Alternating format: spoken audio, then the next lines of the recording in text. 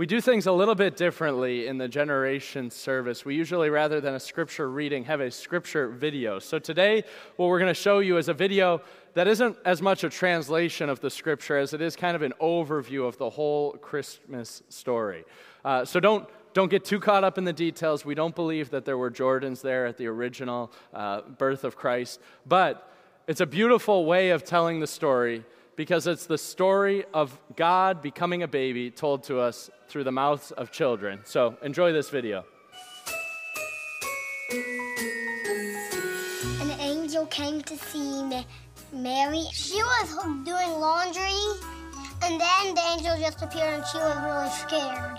So Gabriel was like, Mary, you're gonna have, I can't say it good. Mary, you're gonna have a baby. You're gonna have a baby and you will call him Jesus. And then Mary was like, I'm not gonna have a baby yet. I'm only a teenager, I'm not married.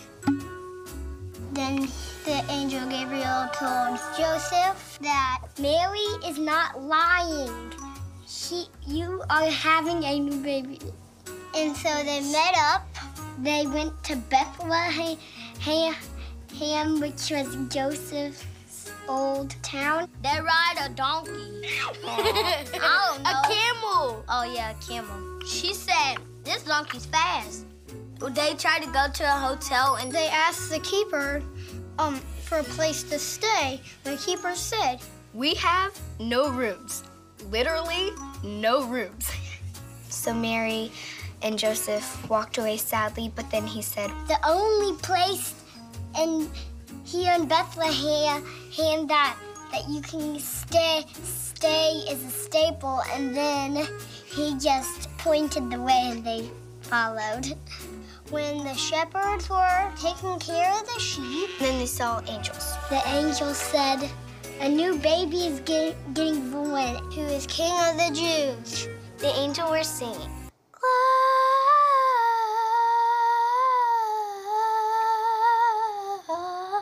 Glorious.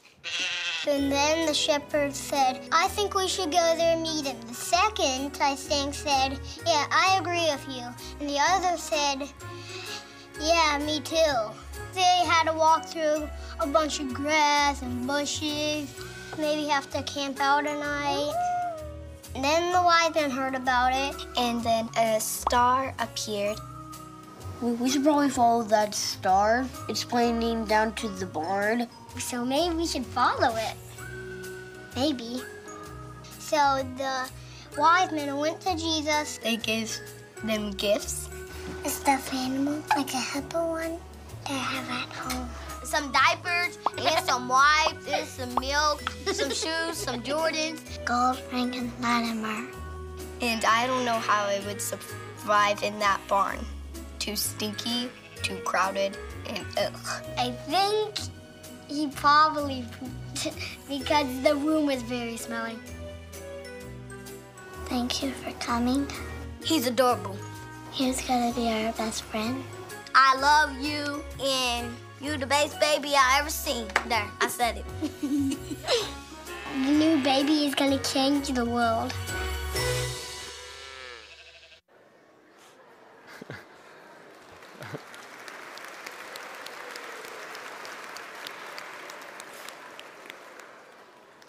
What a story. And if you set all of the silliness of the telling behind, it's still an incredibly beautiful story of where the everyday ordinary of what Mary and Joseph were going through actually meets the extraordinary, world-changing work of God.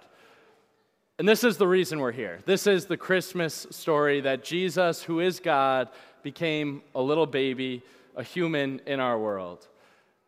And yet I think sometimes we get distracted from that story. It's pretty easy to get distracted from that story with all that goes on in Christmas and with our own busy, busy lives. I remember the first Christmas I ever spent away from home. I opened gifts with my parents that morning, and then I had to leave to go about 100 miles up to see my fiance and open gifts with her after she got out of work. And I remember to this day the disappointment on my parents' faces the first time I was leaving home on Christmas Day. And I know in my head that the Christmas story, Christmas Day, is about celebrating the peace and the joy that Jesus brings to us. But from no fault of anybody but my own, when my head hit the pillow that night, what I felt was obligation and guilt.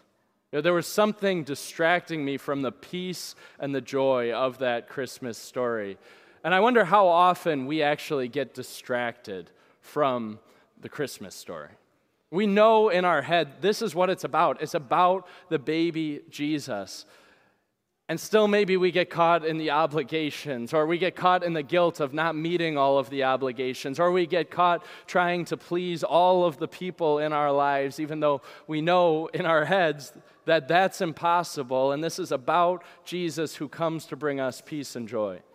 So I'm going to ask you this question for all of you to discuss.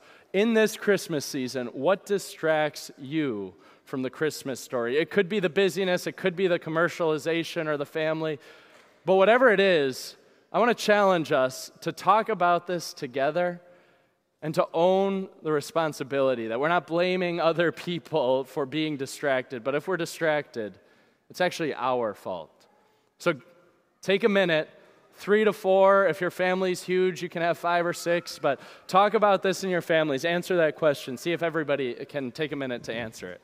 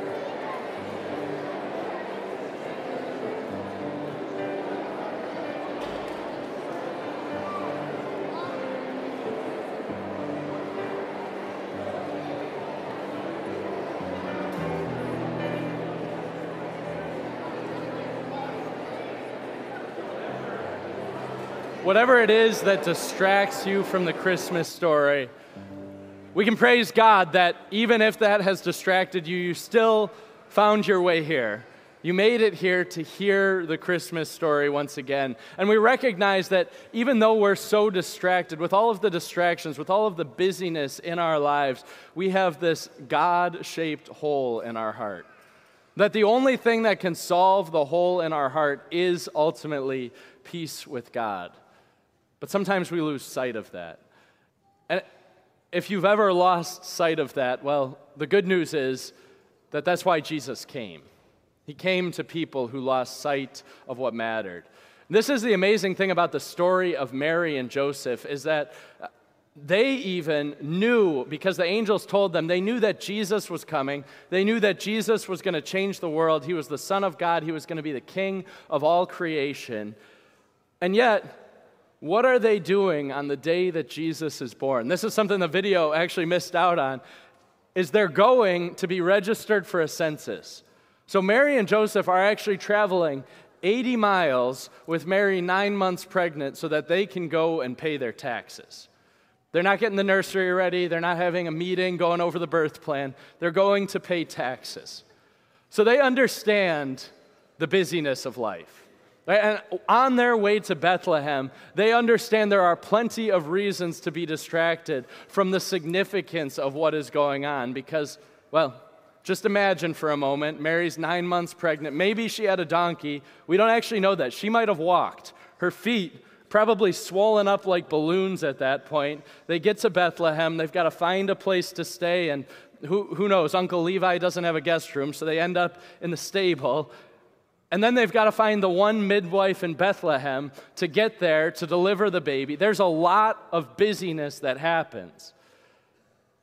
And yet when Jesus shows up, all of the busyness stops. We'll go to that next slide, and we'll see that when Jesus is born, all of a sudden the story slows almost to a halt, and she gives birth to her son and lays him in a manger. And this is the beautiful part of the Christmas story, is it's ordinary, it's everyday, and yet it is so beautiful because this is God saying, I want to be a part of my creation. This is God saying, I see that hole in the hearts of my people that only I can fill. I see that my people are not living lives at peace, but they're living busy, busy lives where they're pulled from one obligation to another, and I want to do something about it. And what he does is sends Jesus, who is God, who is human, to bring the two together. He sends Jesus to bring us peace. And it's just like the angel says in that next slide. He says, "For unto you is born this day in the city of David a Savior who is Christ the Lord."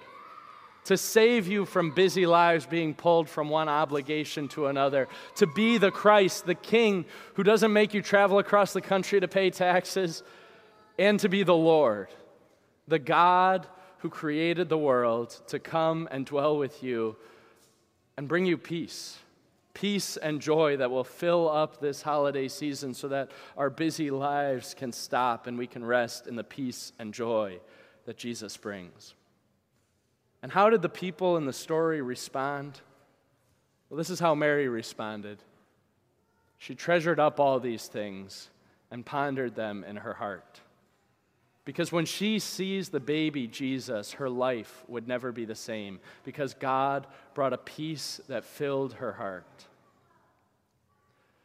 And God brings a peace to you too that is here to fill your heart, so that you wouldn't be busy and pulled from one obligation to another, but that you would find your identity not in the way that you have lived up to obligations, or in the way that you have fallen short of the obligations, but you would find your identity in the perfect Jesus and the fact that he gives a perfect life to you. You would find your identity in the fact that Jesus has already brought you peace and joy, and you would find a purpose in life, which is to live just the way that God created you to live. Because God sends Jesus to bring us peace and joy. This holiday isn't about the busyness. It isn't about the distractions, but all of those distractions were designed to help us treasure this story in our hearts, to treasure the fact that God gives us a gift better than any gift we've ever had. So I'm going to ask you one more question, and this is, how will you treasure this story in your heart? Not just today, but hopefully today and this time and next week and the week after that. How will we treasure this story in our hearts so that just like this story actually changes the life of Mary by bringing peace, maybe it can change our lives by bringing peace. And I don't want to lay on you any more obligation and guilt. You have plenty of obligation and guilt already. Jesus comes to bring peace to the guilty. But these are just some ideas that you might think about. You could remember your baptism. You could spend time maybe when you wake up in the morning crossing yourself. You could have a conversation today or later this week asking, are our priorities reflecting the fact that Jesus is most important in our lives? You could come to worship here or somewhere else. You could start or end your day in God's Word. We're going to talk about this in our groups. How can you treasure this story in your hearts today and forward? Talk about that with the people around you.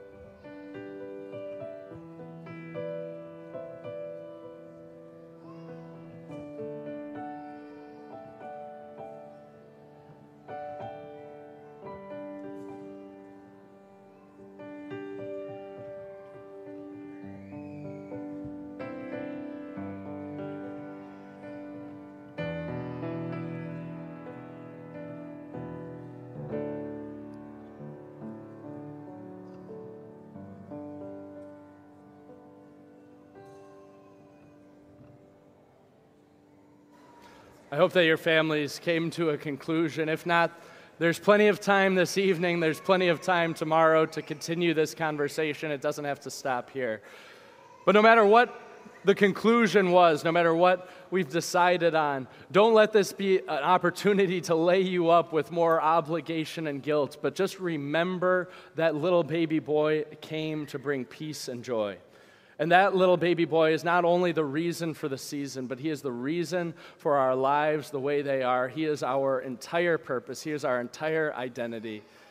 And he came to bring you peace.